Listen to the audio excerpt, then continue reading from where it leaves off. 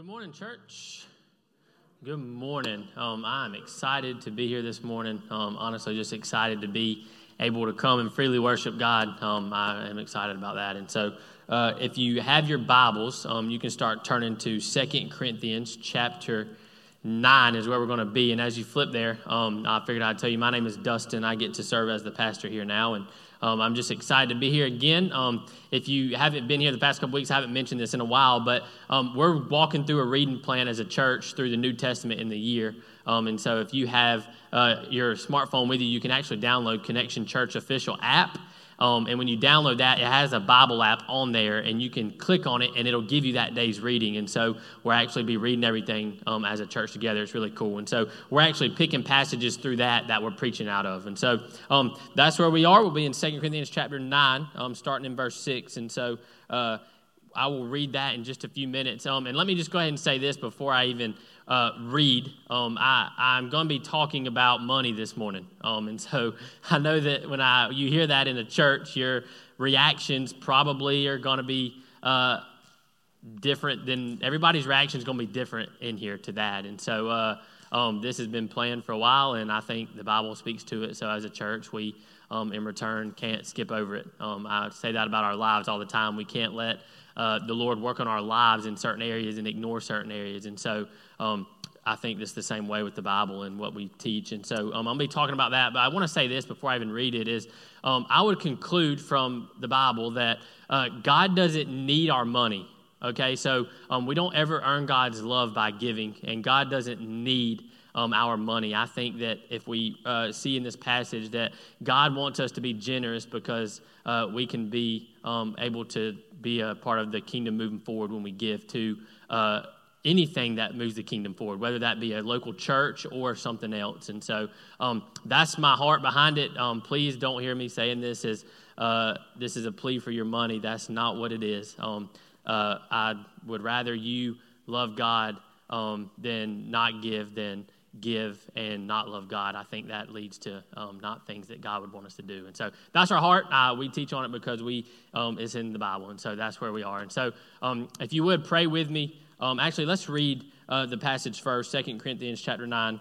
We'll start in verse 6, and we'll read through verse 11, and then we'll pray. It says this. Remember, Paul is writing this to the Corinthians, the church in Corinth, just a city. It says, remember this, whoever sows sparingly will also reap sparingly, and whoever sows generously will also reap generously. I think that's an idea that's a pretty simple concept. I think most of you understand. What you sow into, you will reap out of what you sow. Verse 7, each of you should give what you have decided in your heart to give, not reluctantly or under compulsion. That's a great sentence. So God doesn't want us to give with hearts that aren't sure about it. He wants us to give not reluctantly, meaning not in a way that we are nervous about it, but he also says don't do it under compulsion, meaning don't just say, I want to give this amount today. He says be thoughtful about it. Think about where your money's going. Think about how it's going to be used wherever you give it. And so I think God just wants us to be wise and really think about what we're doing. It says, for God loves a cheerful giver. I think that's a great point there. Verse 8, it says, and God is able to bless you abundantly, so that in all things, at all times, having all that you need, you will abound in every good work. I think what he's saying there is for us to be able to fully enjoy God, for us to be able to fully be in his presence, for us to fully walk with God, to be able to be with him and for God to bless us abundantly, we have to give him things so that he can bless us abundantly in those. Meaning, if I come up here and every week I'm fired up about making disciples, and y'all, we need to be on living on the mission to make disciples of all nations. I think that's us to be fired up about, because I honestly think that's, as believers, that's where our joy is going to come, is that when we see people meet Christ, right? And so not only do we want to make disciples, but there's other things that God has called us to as Christians, and when we ignore those things, we don't fully get to grasp what God has for us here on earth. And I think that speaks to the same as money, for us to be able to abundantly enjoy God and who he is, then we have to have a heart like his, and his heart was to give abundantly, in which he did with Jesus on the cross. And so that's why we say sometimes here is we can never outgive God, because God gave us Jesus, which was an eternal present from him for something that we could never earn ourselves. And so I think for us to compare anything we do to that, we realize that nothing we could ever give could earn God's love or be compared to what God has done for us. And so we just continually grow in the area of generosity, so that just like in everything else, we are continuing to grow as a believer in Christ. And so I think that's what speaking into. It says in verse 9, as it is written, they have freely scattered their gifts to the poor. Their righteousness endures forever. He's quoting some Old Testament scripture about giving. Verse 10, he says, now he who supplies seed to the sower and bread for food will also supply and increase your store of seed and will enlarge the harvest of your righteousness. So he's saying there's going to be something that gives you to give, right? So he kind of hits on the idea that our money isn't really ours in the first place, that God is the one who's given us grace and love to have the gifts and abilities to earn the money that we have. And we think we earn it, but really if we didn't give ourselves the gifts to earn it, then it's not really ours to use. And so that's why we call it stewardship, right? That's why you hear the term stewardship. What that means is that you're dealing and using resources that aren't yours. And so we are stewarding our money. It's not ours. We are stewarding God's money that he's given us to steward, if that makes sense. And so it's never ours to begin with. The way I always think about that, y'all, is like a financial consultant or maybe even a banker. You go to them, and their job is with your money to do what you tell them to do with it. So at the end of the day, that money's not theirs to do with as they please. What they do is they take what you give them and they steward it how you would want them to steward it. And so it's the same way with God, except we're not the owners of the money. We're like the financial consultant or the banker. God has given it to us, and now we are called to steward that in the way that God would want us to do that. And so that's where we are with it. It says in verse 11, you will be enriched in every way so that you can be generous on every occasion, and through us, your generosity will result in thanksgiving to God. Let's pray together and just kind of unpack this a little bit. God, we just come to you now thankful for your grace and your mercy and on our lives, Lord, and on this church. God, that without you, God, we have nothing.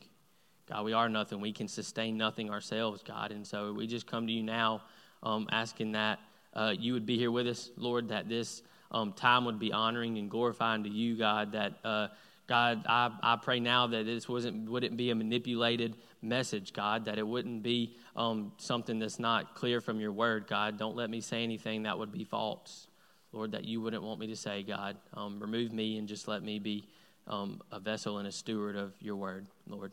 God, so I just pray for that and pray that your spirit would be here and work on our hearts, God, in a way that would change us and grow us in who we are in Christ. So, God, we love you. We pray this in Jesus' name. Amen. Amen. Got a quick question for y'all, and I want y'all to think through this with me. How many of y'all have ever thought that some parents talk too much about their own kids? We don't have to lie, right? It's kind of, everybody does that to some extreme if you have them, right? Or maybe you see some people talking and you get tired of them, You're like, man, are they ever going to stop? Well, I had an occasion come up like this when I was little, and it's kind of when I first noticed it, but it kind of gradually in my life, I've noticed it more, and I've been guilty of it myself. And so, but kind of like all the stories I tell y'all about my son, y'all probably get tired of it, but I was thinking, and when I was little, I remember going to a baseball game. So I tell you all the time, our lives revolved around sports all the time. It's all we thought about. Literally every night of the week almost, we were going to the park to practice or play a sport. And so when we were I was probably 7 or 8, and my older brother was probably 11 or 12. we were playing at a park called Bogart, and we were playing baseball there. And when I didn't play, I obviously went to the games because my dad coached my brother. And I remember sitting there, and I would be in the dugout, and because my dad was the coach, and he'd let me kind of be the bat boy running back and forth. And there's a boy named Austin that was on the team, and I'm just going to be honest with you. Austin wasn't the greatest baseball player, okay? Like, he wasn't on base as much as the other kids. And so I remember then when they would talk about Austin, it was kind of like, oh, man, Austin's up to bat, and it would that was kind of what you thought when he was coming up. And so we pushed forward in the season. Austin's not doing very well. Well, one time Austin gets up to bat, and he gets in there, and, he was always the type of kid that, like, he had a lot of bat wiggle. He looked like he was fired up to hit the ball, but then he wouldn't hit it. Well, he finally gets up there one time, and he just absolutely just smokes one right back up the middle, right past the pitcher's head, and one hops to center fielder, and center fielder catches it and throws it in, and I'm like, man, that's awesome, Well, the fans and the players are kind of clapping like they do every base hit, They're like, yeah, that's great, Well, I look over, and behind the backstop, I look, and Austin's dad is like jumping on the fence, grabbing it, shaking the fence, just like, and I'm like, holy moly, this guy's excited. He got it, and I finally put two and two together. This is Austin's dad. I'm like, okay, that gives him a little more reason to be excited. And I start talking to my dad, and I'm like, why is that guy so excited? And he's like, what's his dad? And I'm like, I understand that. But, every dad doesn't do this all the time when their kid gets a hit. Maybe if it's the game-winning hit or something. And I'm sitting there playing this through my mind, and I'm like, this just... maybe he's just an excited dad. I don't know. And we don't get to see it much because Austin doesn't get hits very much. I don't know, So I start thinking, well, later on, I start asking my dad questions. I'm like, well, what do you think makes Austin's dad get so excited when he gets a hit? And he says, well, he probably has poured a lot of money and time and effort into his son getting a hit, right? And so my dad starts talking to his dad after the game, and come to find out, Austin's dad had spent hundreds of dollars on him getting hitting lessons, right? And he had spent time picking him up from school and taking him to hitting lessons before baseball practice. And then they would get home after baseball practice, and they would go in the yard and they would hit more. And so his dad had poured tons of money and time and effort and resources into his son being able to get a hit in baseball, right? Now, what I will say is, and this is probably one of the misconceptions I want to address in the first verse that comes from that, is that when we sow, right, when we pour into something, when Austin's dad poured into him monetarily, meaning with money, into his son to get a hit, his celebration didn't come when his son made it to the majors and it got him more money, right? So obviously Austin's dad reaped something from the situation that was different than what he put in. Y'all following me with this? So what I would conclude with this idea is that when we give to the church, or let me just say this too, to go ahead and get this out there, if you struggle with giving to the church because you've had a bad experience or you don't trust it or whatnot, when you give to anything that's kingdom oriented to see the gospel go forward for God, or you give to anything for God, when that happens, we understand, and there's got to be an understanding that the benefit that we reap may not be directly related to what we gave. Does that make sense? That when we give money to the church, when we celebrate as a church, we don't celebrate because it guarantees that when you give money to the church that God's going to bless you with 10 times what you gave. And so you write a $200 check, and this week God's going to give you a $2,000 check in your mailbox. That's not what you sow, what you reap means.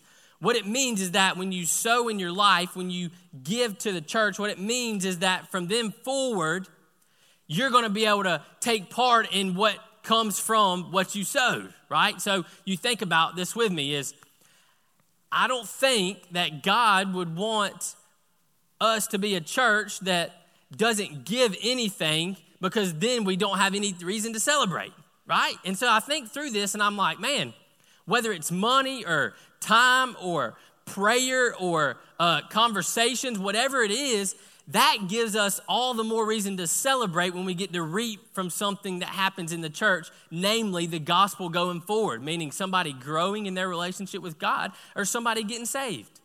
And so I think that is one of the things that I think about in my life is I always think, man, I may give and I don't know what I'm going to reap back from giving, and that's hard sometimes. But then I have to ask myself, what I give, I want to be okay with and understanding of. What I reap may be different. And so I think about this. It's like, okay, well, you think about missionaries that have given their life to the call of going to be a missionary, and they go to another country and people support them, and for 30 years they're just trying to learn the language to be able to share the gospel, and they never see a salvation. And you're like, man, what has this person done for 30 years? There's not much there. And it's like, well, we have to understand that what you sowed may not reap right then, or it may not reap in the way that we want it to, but that there's going to be something eternally that we get to benefit from. Namely, number one, it helps us grow individually, right? I think that it's clear that God wants us to be a cheerful giver, and he wants us to be generous. And so that would be my first point, is that we sow generously so that we will reap generously, right? So we give our life and our money and our efforts generously so that we will reap generously. Now, hear me say this, and I mean this from the bottom of my heart. If you struggle with giving to the church or this church or another church or an organization, it's just a trust thing, I would ask you, and I mean this from the bottom of my heart, give to something of the kingdom so that your heart can be challenged in becoming more generous, even if it's not the church. Seriously, because I think that I would be doing all of us a disfavor if I said, God doesn't want you to grow in your generosity. That's not right. So I would say find something in your life that you're on board with, that you're comfortable with, that you trust, and challenge you for yourself, not for what you reap, but challenge you in yourself so that you can abundantly enjoy God giving to that. And I mean that. If it's not here, then that's okay, but I challenge you to become more generous and find something in your life or something that you trust that you can give to so that your generosity can be challenged so that we can all continue to grow in being generous. I think that's what it would mean. The second thing I see from this, and I've only got 3, so is we're called to be a cheerful giver. I wrote down right here beside this is God wants it to be an overflow, not an obligation, right? Guys, if we give out of obligation, if we do anything out of obligation, we're not enjoying it. And God wants us to see it as a privilege to see his mission go forward, because we say this all the time. God saved us from the wrath that we deserve, but it didn't stop there. He then saved us for the glory of his spreading forever. And so we get the privilege of seeing the gospel go forward. And that's awesome. That's why when we when things happen in our church and we see salvations or we see this or that or we can celebrate something, we celebrate, because I want everyone in here, myself included, to not give out of obligation, but out of an overflow. I want it to be something that we get excited about. And listen, not necessarily so that we can have nicer stuff here, not so that we can just build just a monstrous church and have this awesome stuff, but so that we can enjoy God fully, number one, but number two, so that we can be movers in the mission going forward. God wants us to give out of an overflow, not an obligation. So I started asking myself, and I challenge you to ask yourself too this, write it down if you're taking notes or whatnot, but what do you spend money on now that you don't see it as an obligation? So ask yourself, what are things in your life that you buy that you're okay with? Like, you look forward to buying that. I was thinking there's some meals that, man, I look forward to it. I don't care that I'm having to spend $10 or whatever. I look forward to it. Like, it's a privilege to buy this for myself. One of the things I was thinking is when Rachel and I, when we were struggling to get pregnant at first, and then the first one came, and we had, you go through all this stuff and you get ready for the kid to come, and we had bought his first outfit, and then about 2 weeks later we end up having a miscarriage, and so there's stuff like that, and you're like, man, but I remember going back to that first time when I bought the first outfit for that child to come. It was an exciting time in our life. We walked into Bell's Outlet, and I'm like, man, this is fun. The money we're about to spend is a privilege. It's something that God's given me so that I can give to this kid, or so that I was looking forward to it. My heart behind it was not, man, I have to go do this. My heart was, this is going to be fun. Let's like join arms and hold hands walking down the aisle and enjoy this time. Y'all know what I'm talking about? Like, let's make it something we're excited about. And I challenge us this morning, y'all, if you give out of obligation or out of a religious heart, I mean this, don't give. Because I think it's going to cause us to become more religious and have the wrong heart gradually. That's going to cause your heart to get into a place where it doesn't need to be. So don't do it if it's not an overflow, if it's an obligation.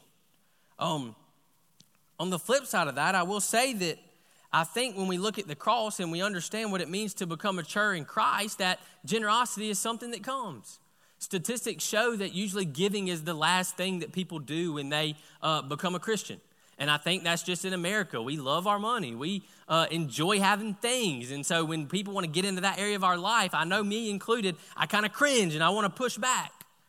And I think that's okay at first, but gradually we have to be willing to check our hearts and ask, what's my motive in this? Is this an overflow of what Christ has done in my life, or is this what I feel like is a duty? And that leads me to my next thing I want to say under this point is we have to be careful there, because I think there's kind of a spectrum. Y'all think about this with me. There's kind of a spectrum. It's like some things you wake up and you do because it's disciplined, and sometimes you wake up and you do things out of devotion. So follow me. Sometimes you wake up and you want to read your Bible just because you love God and you love what he's done in your life, and you're like, why would I not want to spend time with God? And you wake up and you're just fired up and it's pure devotion. But sometimes you get in hard places in your life and you're like, man, what am I doing? I don't want to wake up and read my Bible, but out of discipline, out of knowing that this is what's going to turn your heart and get your heart back devoted to God, what you do is you are discipline yourself in doing that. And so if you've done it before with an overflow heart and it's turned into an obligatory thing where you're doing it out of obligation, I would just ask you, spend time with God so that it can become something that's done out of devotion, not out of discipline.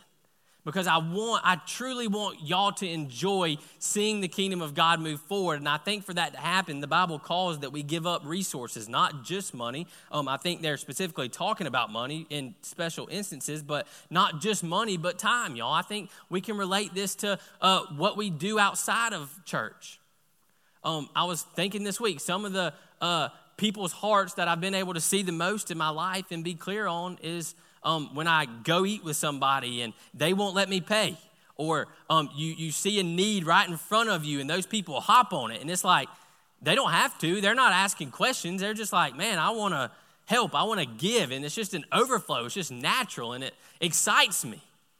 And that's what I want for all of us, is I'd never want it to be an obligation. I want it truly to come from our heart, y'all, because at the end of the day, if it doesn't come from our heart, if you've always done it because you've just been trained to do it, then I think that can be something that can turn us sour to religion, or sour to our relationship with God, or even sour to Jesus and sour to the Bible. Because what happens is if you do things like a Christian without the Holy Spirit, it causes us to get religious. It goes back to just like everything I talked about a few weeks ago.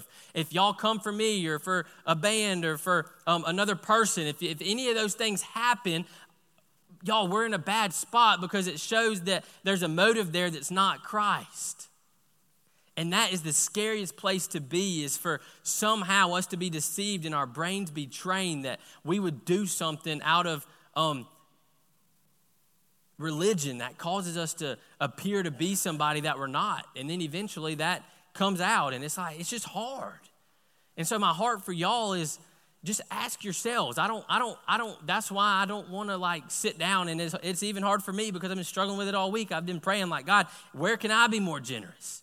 And so that's why I ask personal questions, is because I don't want anybody to look into your life and say, you're not doing X because of this, or you need to do X to equal Y. That's not what, it's not a formula. What we want is, or what I would desire is that you would just ask yourself, how can I become more generous? Or where in my life can generosity be more displayed? If it's given here, then great. If it's given somewhere else, that's great too. I'm telling you, but to give to the kingdom is for us to truly be able to grab onto what God wants for us. The third point is this, and it's the last one, and I want y'all to think about it. It says, we are enriched even when we give away, right? And so this idea sounds backwards, really. It's that we become richer when we become poor, right? And the Bible speaks to this in Matthew. It's like Jesus became poor so that we could become rich. It's that whole idea. Y'all remember last week when I talked about the great exchange, that Jesus ended up taking what we deserved. It's the same idea that we become poor so that others can become rich. And that's in every area of our life. That's serving. We give up our time. We give up what we would want to do so that somebody else can become rich in what they're doing, right? That's why we ask you to serve in our churches. Number one, because we think it helps you grow as a believer, but number two, because then you get to be a part of seeing the kingdom move forward. That's why we ask you to give. That's why we ask you to go to group. All those things are number one, so that you can grow in who you are in Christ, number one, but number two, so that you can be a part of believers that are pushing the gospel forward to change the community that's in front of us. And so I think about it, and I mean, I'm humbled when I think about what Jesus did for us. I mean, truly, y'all, to think that there's a God that is all creating, all powerful, that is just and graceful and doesn't need us. He can stand on his own, that he would create us with the plan of redeeming us through Christ, and that Christ wouldn't be just some random person that was a normal person, but it would be a perfect person that deserves no punishment. The only person that didn't deserve punishment is the one that took it for us. And then that gospel starts churning in our heart, and we're like, okay, I understand this now. Now what can I do? And you say, well, I want to repent because I deserve what that person took for me, and I want to turn now to Christ. And so then you make a 180 and you turn to Christ, and then you start saying, okay, what's the next step? What's the next step? And then we start taking next steps in who we are. That's why we call it at our church, what's your next step? We say that a lot because we don't want us to ever think that we're going to arrive, right? There's junk in my life that is not good, that I'm still growing in. There's junk in every one of our lives that we're not good, that we're still growing in. But when we get to the point where we think we've arrived and we don't need to take another step, that's the scariest place to be. Now we need to be as fired up about our next step in growing into who God wants us to be today as we are when we're 85, or as we are tomorrow, or as we are a month from now.